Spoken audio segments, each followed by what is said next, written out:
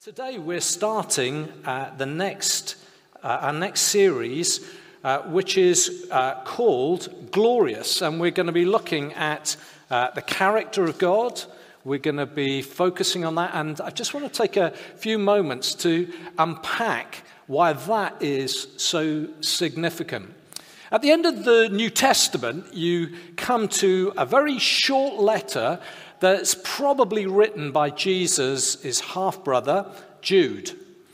He's writing to believers about the salvation and faith that has been entrusted to us as followers of Jesus.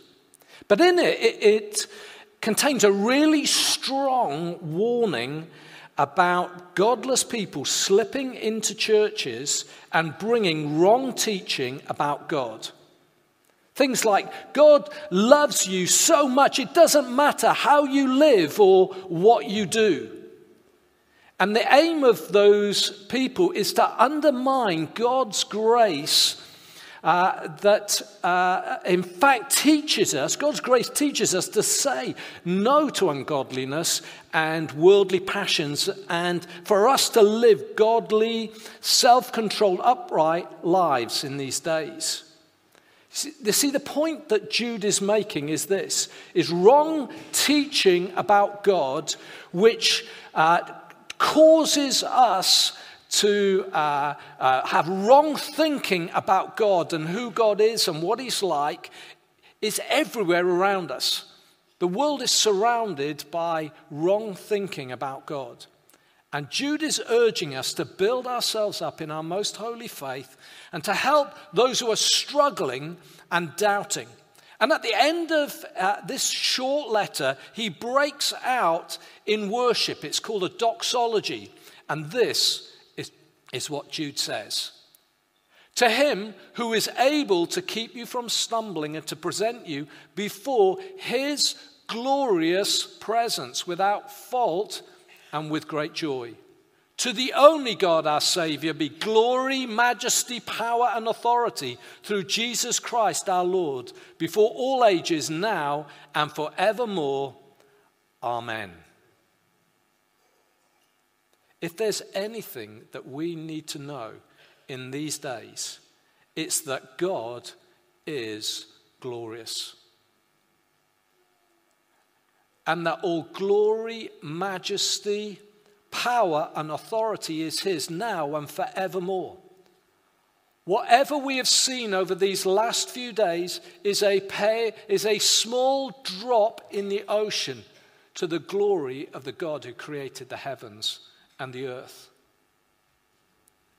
Doxology, our worship of God, comes out of our theology, what we believe about God. And if what we believe is faulty, our worship will be faulty.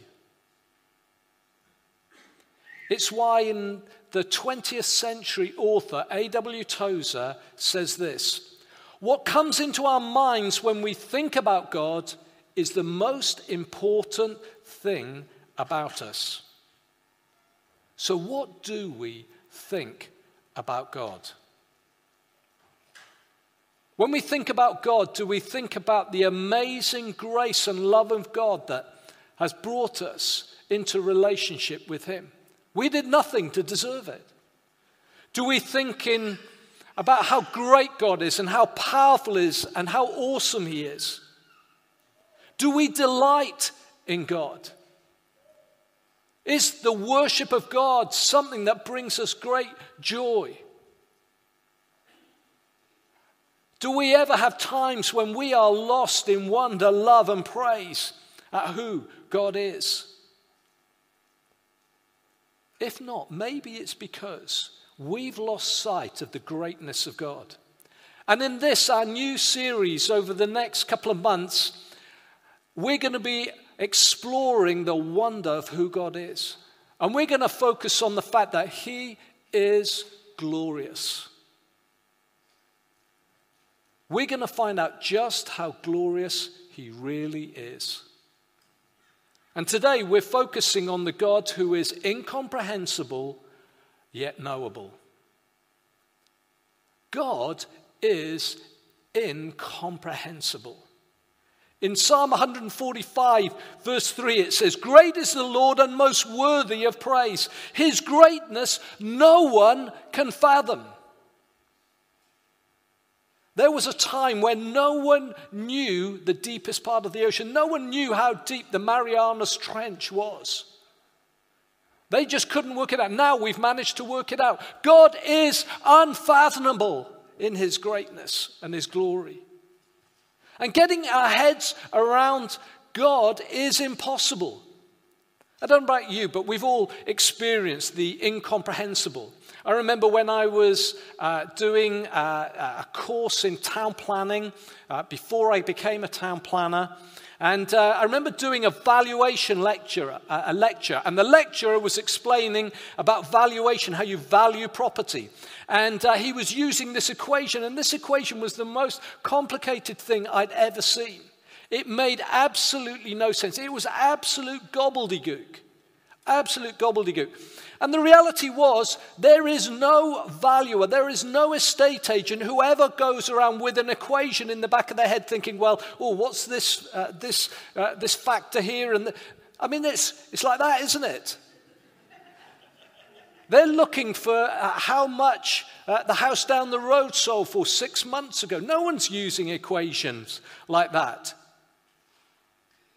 There are some things for us that are incomprehensible. There are some people that are incomprehensible, that we just simply don't understand. You see, our problem is that we can't know and we don't know everything. Our minds are finite, and so some things make no sense to us. What is dark matter that they talk about? What is it? Dark matter? How do you know it's dark? You can't see it. What is it? Is there a center of the universe? All I can think of is, if there is a center of the universe, please God, let it not be Barry Island. There are some moments where you think, God, why did that person do that? It makes no sense to me. Why would they behave like that? But our biggest conundrum involves God. It's the question of every generation and every people group. If there's a God, what's he like? And if you're listening today, you're here in this place or you're listening online, I want to say to you, you've probably settled the first part of that question in your heart, that there is a God. And so I'm going to take that for granted. But if there is a God, what is he like? You see, if God exists, by definition, he must be infinite. And here's our challenge. How can human beings with finite minds understand a God who is infinite? It's the question that a character called Zophar poses in Job chapter 11, verse 7. And he says this: can you fathom the mysteries of God? Can you probe the limits of the Almighty? The question's rhetorical because the answer's obvious. The 15th century philosopher and theologian Nicholas of Cusa said this: our minds tell us that we are ignorant of God because we know God cannot be known unless the unknowable can be known, the invisible seen, and the inaccessible reached. Understanding God is impossible. John Calvin says, his essence is incomprehensible. So his divinity wholly escapes all human senses. You know, we find that deeply troubling. The existence of a God we can't understand, it leaves us feeling anxious and fearful. Why do we care? Animals don't care. The truth is, we are different. Human beings are different. We have been created in the image of God. We're not God, but we're created in his image. And so it explains our desire to understand and comprehend the incomprehensible. We aren't God, but he created us to desire to know him and be known by him. Listen to what the writer of Ecclesiastes chapter 3 verse 11 says. He says, God set eternity in the hearts of men, yet they cannot fathom what God has done from beginning to end. Your desire to know God was placed there by God himself. And yet you cannot fathom God because he is great and awesome and way beyond our finite minds. Our desire to comprehend God is doomed. We'll end up, if we do think we understand him, we will have created an image in our own minds of God. We will have created an idol. We will diminish God. I want you to imagine Mastermind. If you ever went on Mastermind, if I've ever watched Mastermind, there are moments I watch it and I think, why on earth did they choose that as a specialist subject? And they pick something like the complete works of Shakespeare. I mean, I would be going for Midsummer Night's Dream, especially something, Midsummer Night's Dream, Act 1, Scene 1. I mean, you try and keep it as small as possible. You imagine that someone went on there and said, Mastermind said, what's your specialist subject? God. Are they going to get nothing right? They're going to get naught. They're going to get naught because God is so beyond our thinking. God is the only expert on God, I read. Someone wrote the other day. You know, if that was all there was to say, we would be without hope. Because even though he is incomprehensible, God is knowable. Jen Wilkin, the Christian author, says this: the God of the Bible is infinite, immeasurable, unquantifiable, uncontainable, unbound, utterly without limit. God is incomprehensible. This does not mean he is unknowable, but that he is unable to be fully known. Paul writes in his letter to Timothy, he writes about the God who is eternal, immortal, and invisible, the only God.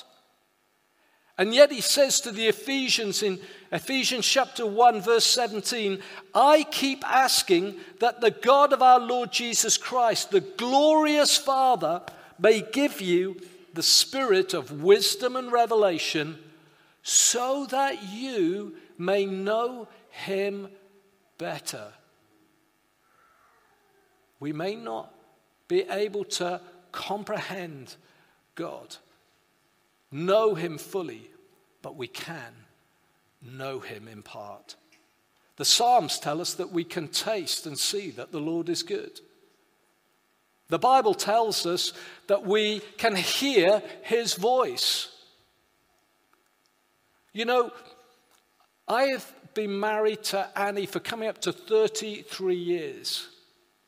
And I will know her better than any of you here.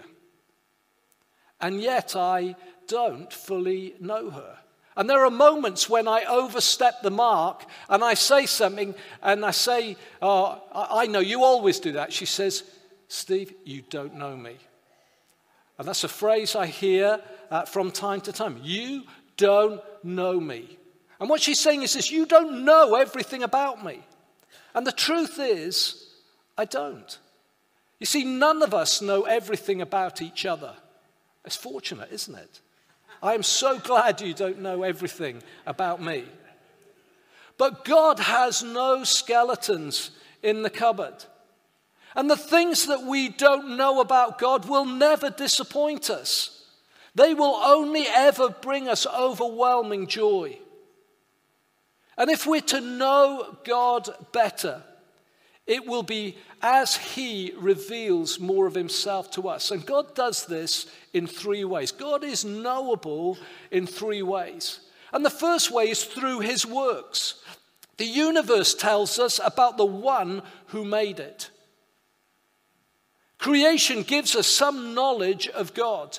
And so Paul is able to say in Romans chapter 1, verses 19 to 21, he's able to say this: what can be known about God is evident because God has shown it to them. For his invisible attributes, that is his eternal power and divine nature, have been clearly seen since the creation of the world, being understood through what he has made. As a result, people are without excuse. For though they knew God, they did not glorify him as God or show gratitude.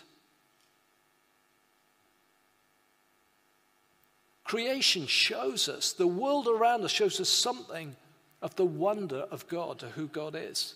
And yet in Job 26 verse 14, we're reminded that creation is but the fringes of his ways.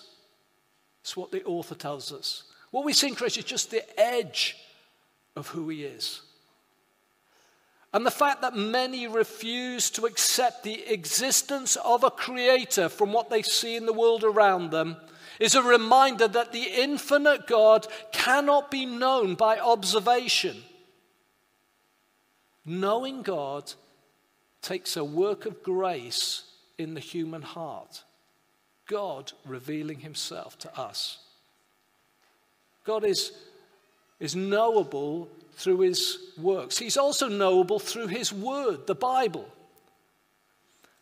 Some years ago, I had the privilege of writing a book which amazingly got published. And when Tim was moving here, Tim and Lizzie were moving here from Portsmouth, Tim took on the delight and pleasure of reading that book. And he did it for this reason. He said, as I started to read it, I started to get an insight into what you were like. Oh, my word. Maybe that's why he hasn't asked me to come around and do any DIY for him. But he was starting to get an insight into what I'm like as a person. When we read the Bible, we get to understand what God is like because God is revealing himself in his word. And what we read they are analogies. They are not literal because God is trying to explain himself, reveal himself to us with our finite minds.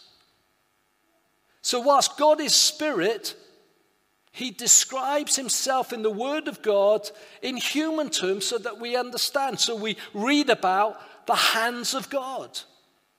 We read about the eyes of God roaming throughout the earth, looking at the hearts of men and women. We hear about the voice of God being powerful, able to split mountains. God is helping us grasp something of what he's like. God is revealing himself through what theologians call non-communicable and communicable attributes. Let me just take a second to explain what they are. Non-communicable attributes are those things that are true of God which are outside our frame of reference that we can understand. So we can understand the concept that God is all-knowing, but it doesn't really make any sense to us. I mean, I think when we watch The Chase or something like that, I'll give the answer before the answer comes out. And Annie goes, how did you know that? And I go, well, I just knew it. And then it's wrong. Because I always think I know the answer. But God knows everything. And it's beyond our mind. So we understand it, but it's just beyond us. So it's difficult for us. It's non-communicable. It's something that it's difficult for us to relate to in our world. Similarly, God is all-powerful and all-present. So God is here, but he's also there. How does that work? We understand it, but it's beyond our frame of reference. That's the non-communicable attributes of God. But also God has communicable attributes. Those things are true of him. Those things are true of him that to a degree that we share and understand. So we read about a God of love and justice and righteousness. We read in Psalm 103 that the Lord is compassionate and gracious, slow to anger and abounding in faithful love. And we understand that a little bit because we understand what it is to love. We love people. There are people that we love deeply. And that's why God's word is important to us. As we read it, we get to see what God is like. It helps us know God. And the Bible says in Ephesians chapter 5 verse 1, we have the ability to somehow reflect something of the character of God by who we are and what we do as believers. We undoubtedly fall way short of what God is like, but we can show the love of God in the way we behave and act. And in the coming weeks, we're going to look at some of these non-communicable and communicable attributes of God. We're going to unpack those in the coming weeks. God is knowable through his works and through his word, but finally he's knowable through his Son. Jesus is the most perfect photograph of God that has ever been taken. In Hebrews chapter 1 verse 3, it says the Son is the radiance of God's glory, the exact expression of his nature.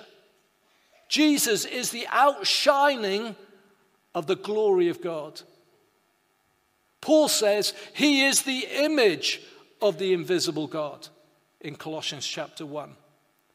And in John chapter 1, the Apostle John, by the inspiration of the Holy Spirit, gives us a beautiful understanding of who Jesus is. And he says this: in the beginning was the Word, and the Word was with God, and the Word was God. He was with God in the beginning. The Word became flesh and dwelt among us. We observed his glory, the glory of the one and only Son from the Father, full of grace and truth. No one has ever seen God. The one and only Son, who is himself God and is at the Father's side, he has revealed him. Jesus said, "The one who has seen me has seen the Father." We have no idea of what Jesus physically looked like. But we do know what he was like as a person. And by reading the Gospels, Matthew, Mark, Luke, and John, we get to know God. How will God treat us when we are sick, broken, or needy? We look at how Jesus treated people. We look at how he treated Bartimaeus, a blind beggar on the side of the road without hope and without God, with nothing going for him. And he cries out in the crowd, "Jesus, Son of David, have mercy on me." There's a whole crowd around him, but Jesus stops for a blind beggar and sets him free, and changes the course of his life. We see how Jesus stops for a rich man called Zacchaeus, who is a cheat and he's a thief.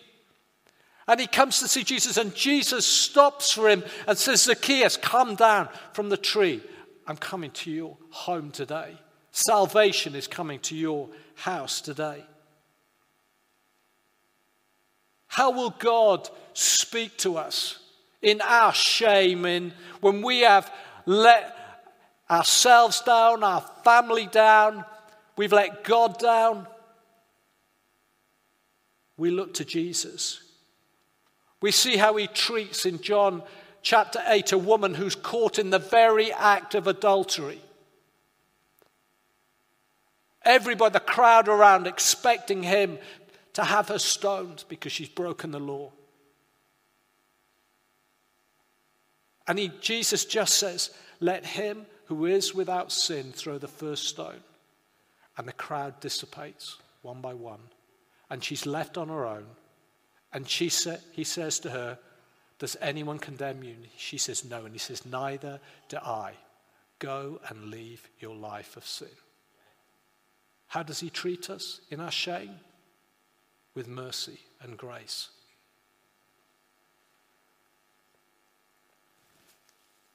How does he treat us in our unbelief when we're having battles of unbelief?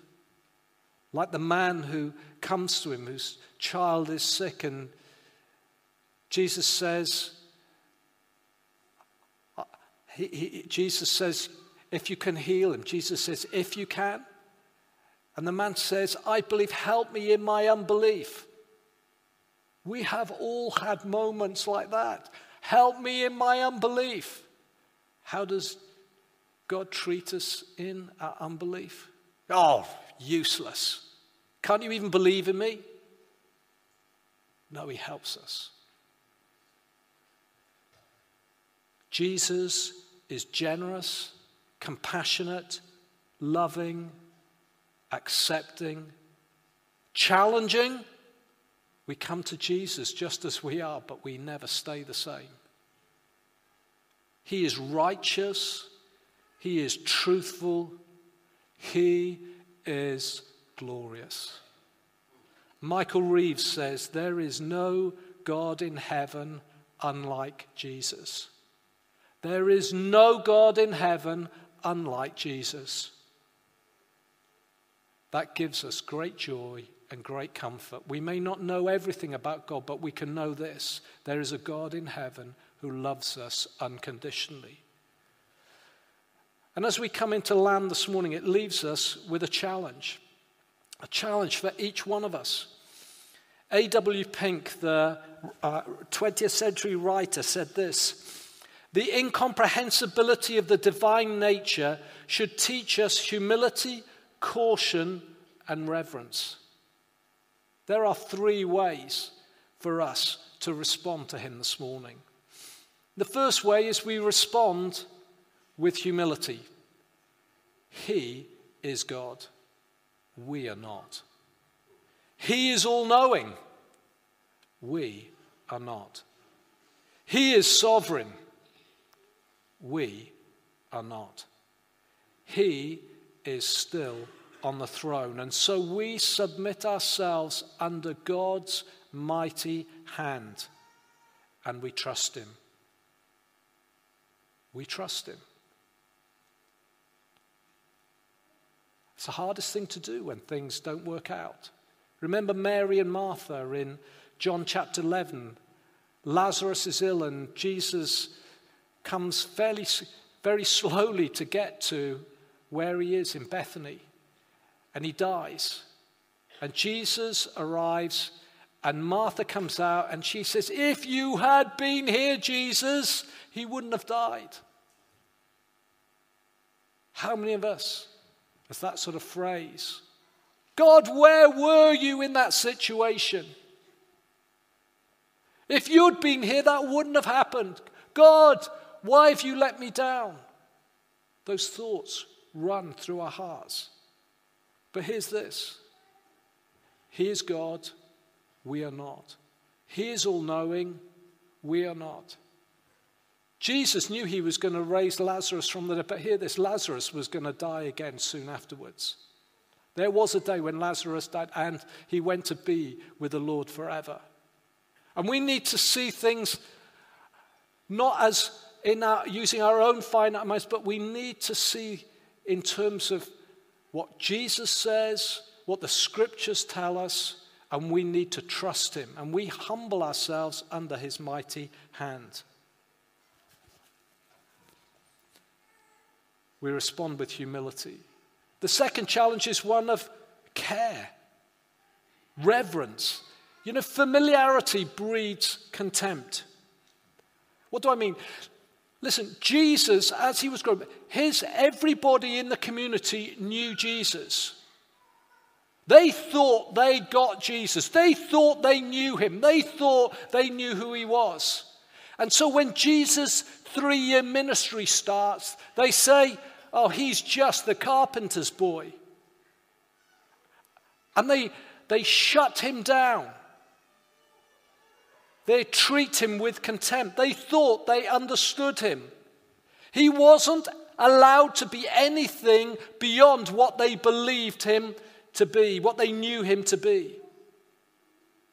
We must not get over familiar with God.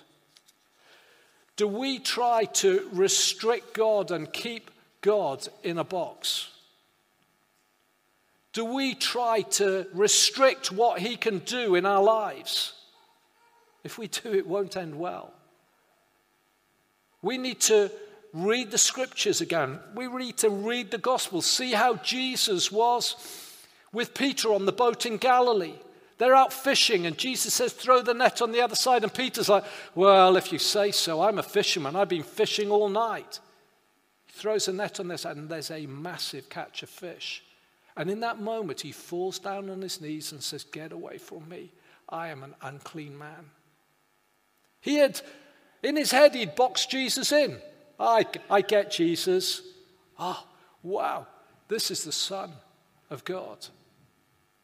John, who had been Jesus' closest disciple, had his head on Jesus' chest at the Last Supper. And he's in prison on Patmos. He knows Jesus, and then he has a revelation of Jesus, and he falls on his knees and on his face as though dead. We must not be over familiar with him. He is the Lord of Lords and the King of Kings. He's the captain of heaven's armies, and he will return one day, and he will put this world to right.